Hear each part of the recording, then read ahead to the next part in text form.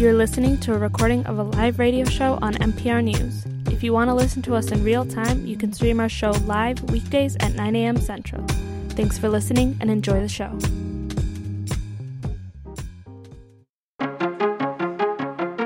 Good morning. I'm Carrie Miller. This is NPR News. Coming up, is the Electoral College the villain so many Americans think it is?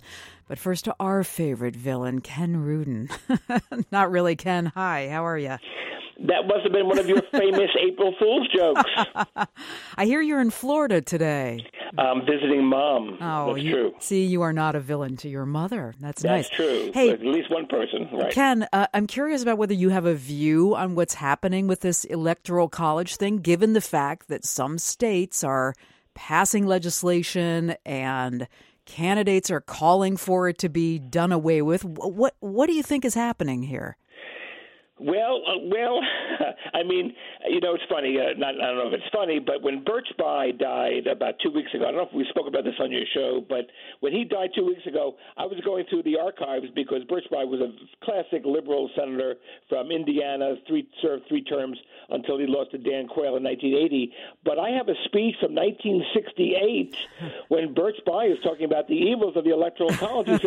He said we could very well, and this was during the Nixon-Humphrey Wallace campaign, Wow. And he said we could very well have a presidential election where the person who gets the most votes, the majority of the votes, will not be president because of the Electoral College. So this is not a new thing.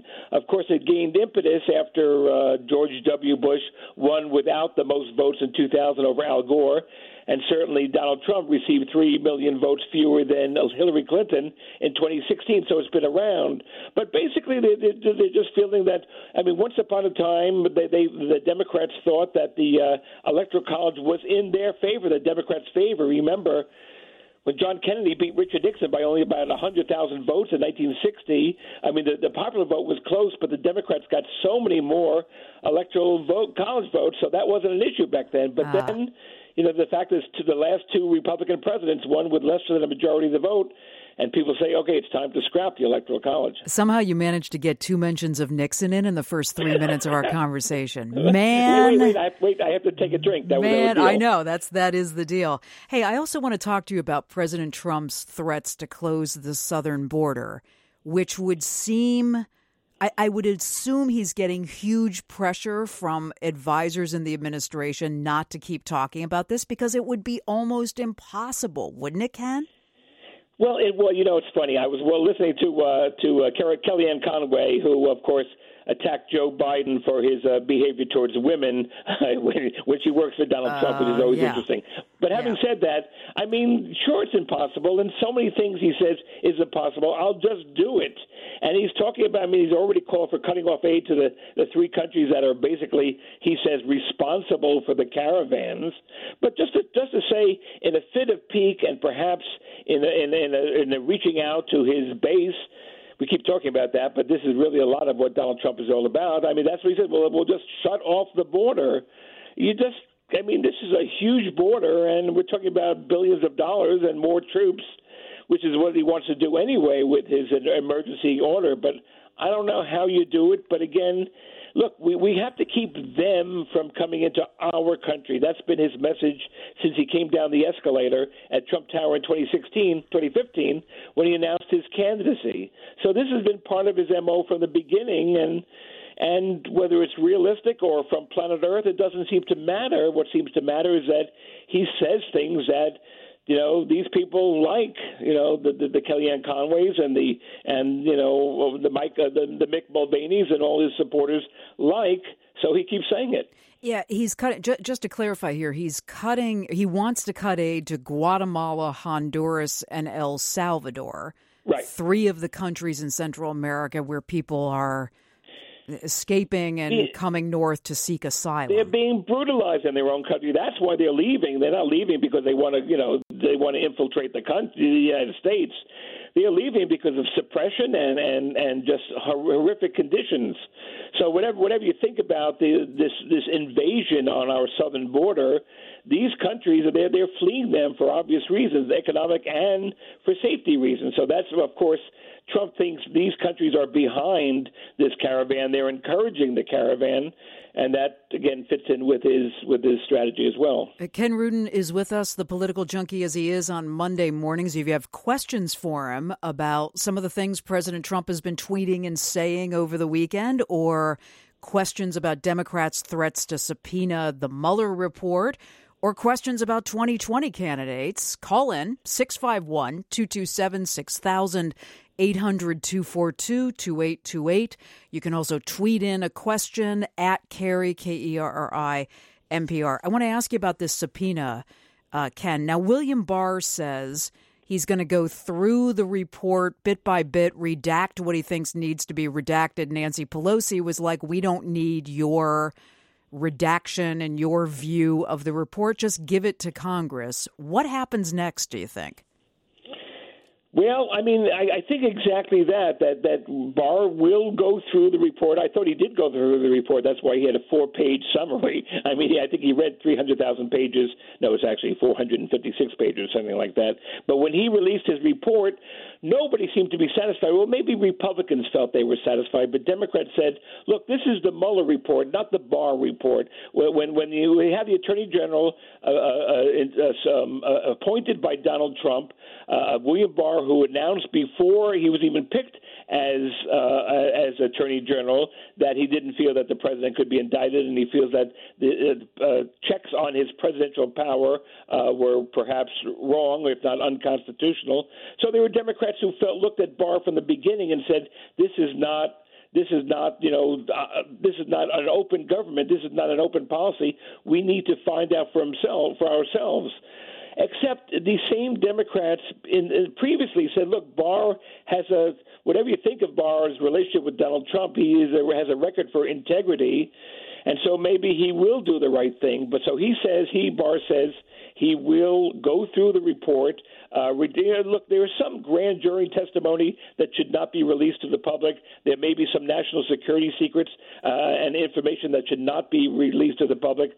So as the Attorney General, he has probably the duty to redact that and make sure that it doesn't see the light of day. But again, there are a lot of people who are looking at this as a cover-up, that they feel that like for President Trump to come out and say, I am completely exonerated, totally exonerated, when that's not what my understanding what Mueller said, certainly not about obstruction of justice, even though maybe Bill Barr gave him the green light on that, or at least the okay on that. So there are a lot of people who are demanding more, and even no matter what Barr does release, first of all, the House Judiciary Committee will still continue its investigations, plural, and the Southern District of New York will still continue its investigations. But there are those who feel that unless you have a complete, unredacted Mueller report, nothing will be satisfactory. Let me grab a call for you here, Ken. Jack in Eden Prairie. Hi, Jack. What are you curious about? Yeah, my question is, I know several refugees that have over time made their way to the U.S. Mm-hmm. However, they have had lengthy stays in other countries, which basically whatever country they can flee to from their afflicted country is where they would naturally seek asylum. And I'm just wondering, if that country is Mexico, why are they seeking asylum in Mexico? Why are they just passing through? Okay. If I understood Jack's question, is why don't these people who are fleeing their countries take refuge or seek citizenship or asylum in Mexico? Is that what he said? Yep, you've got it. Well, Mexico is being bombarded by these people, by the thousands of people who are coming in. I mean, I think there's just a question of is this logistically and financially and practically possible for us to take in all the people who are leaving, the Guatemalans and the El Salvadors and the Honduras. But that's the same question that Trump is asking as well. Does the United States have the ability to take in thousands of people who whatever you think about the reasons for them fleeing their countries, do we just have an open border where everybody just comes in? Now, of course, that's not the policy, and that's not what's happening. But I think Mexico can handle it, and of course, Trump says the United States can't handle it either. And Mexico has its own issues with violence, and absolutely, and exactly. an economy that is still being rebuilt, I guess, or struggling in many places. Call here from Ron in Stillwater. Hey, Ron, you want to ask about the Mueller report. What do you want to know? Well, I write a lot of reports, and when I write a report, I have a conclusion, executive summary, and just a summary and a larger summary. Yeah. So why couldn't Barr release the executive summary? Because Mueller, when he wrote the report, he knows all the rules of DOJ rules about redaction, so he wouldn't put any redacted material in the executive summary. So your question is, why didn't he just release an executive summary? And then Barr not putting up his own report, right? Yeah. Ken, go ahead. Well, no, that's a very fair question. I mean, see, the thing is, we all said, at least somebody with the integrity, and Republicans have said this as well, at least we have somebody with the complete integrity as Robert Mueller, who's doing this report, assembling all these facts and putting together a report.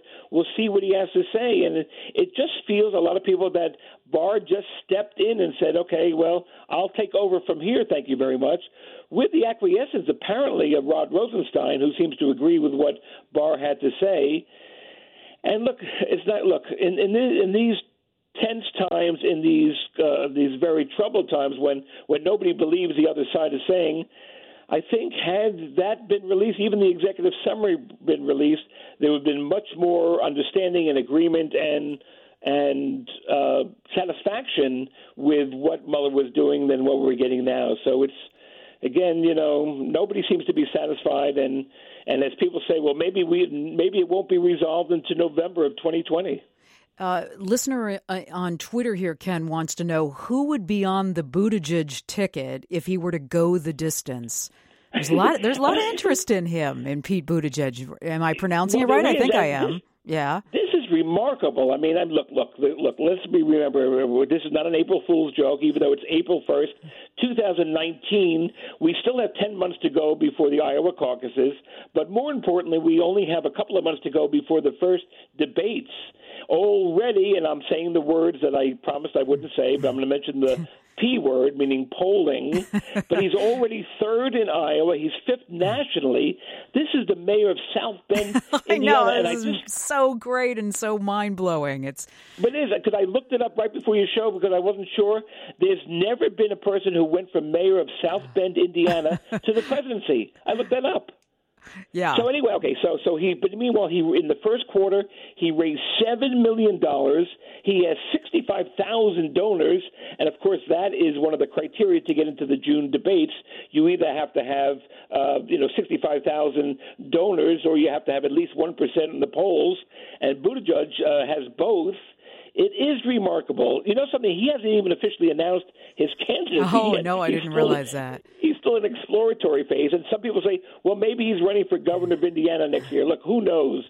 But right now, and you know how we love the flavor of the month. It's the underdog story, Ken. Yes, that's what it is. True. We political reporters love the story of the political underdog, and he's it. Yeah. He's absolutely is, and and every time I've seen him, whether it's a serious talk show or on Colbert, he's charming and he's thoughtful and he's likable and he knows his policies, and he's wooing not only more and more people but the media as well. Look, we'll see what happens. Again, we do love the flavor of the month. It was Beto O'Rourke for the longest time. And we'll see what Pete Buttigieg has to say. I mean, the flavor of the month maybe in 1987 may have been Joe Biden, but he's also in all the headlines today, and not all of them are good. I know. We'll see what happens with that, and we'll talk about it next week, next Monday. Ken, enjoy Florida with your mother, and I'll talk with you soon. Gary. You just heard a recording of a live radio show on NPR News. To add your voice to the discussion, you can call in at 800-242-2828 or tweet us at CarrieNPR. And if you miss us live, you'll find all our shows by subscribing to this podcast. You can send us your questions or comments by emailing talk@npr.org.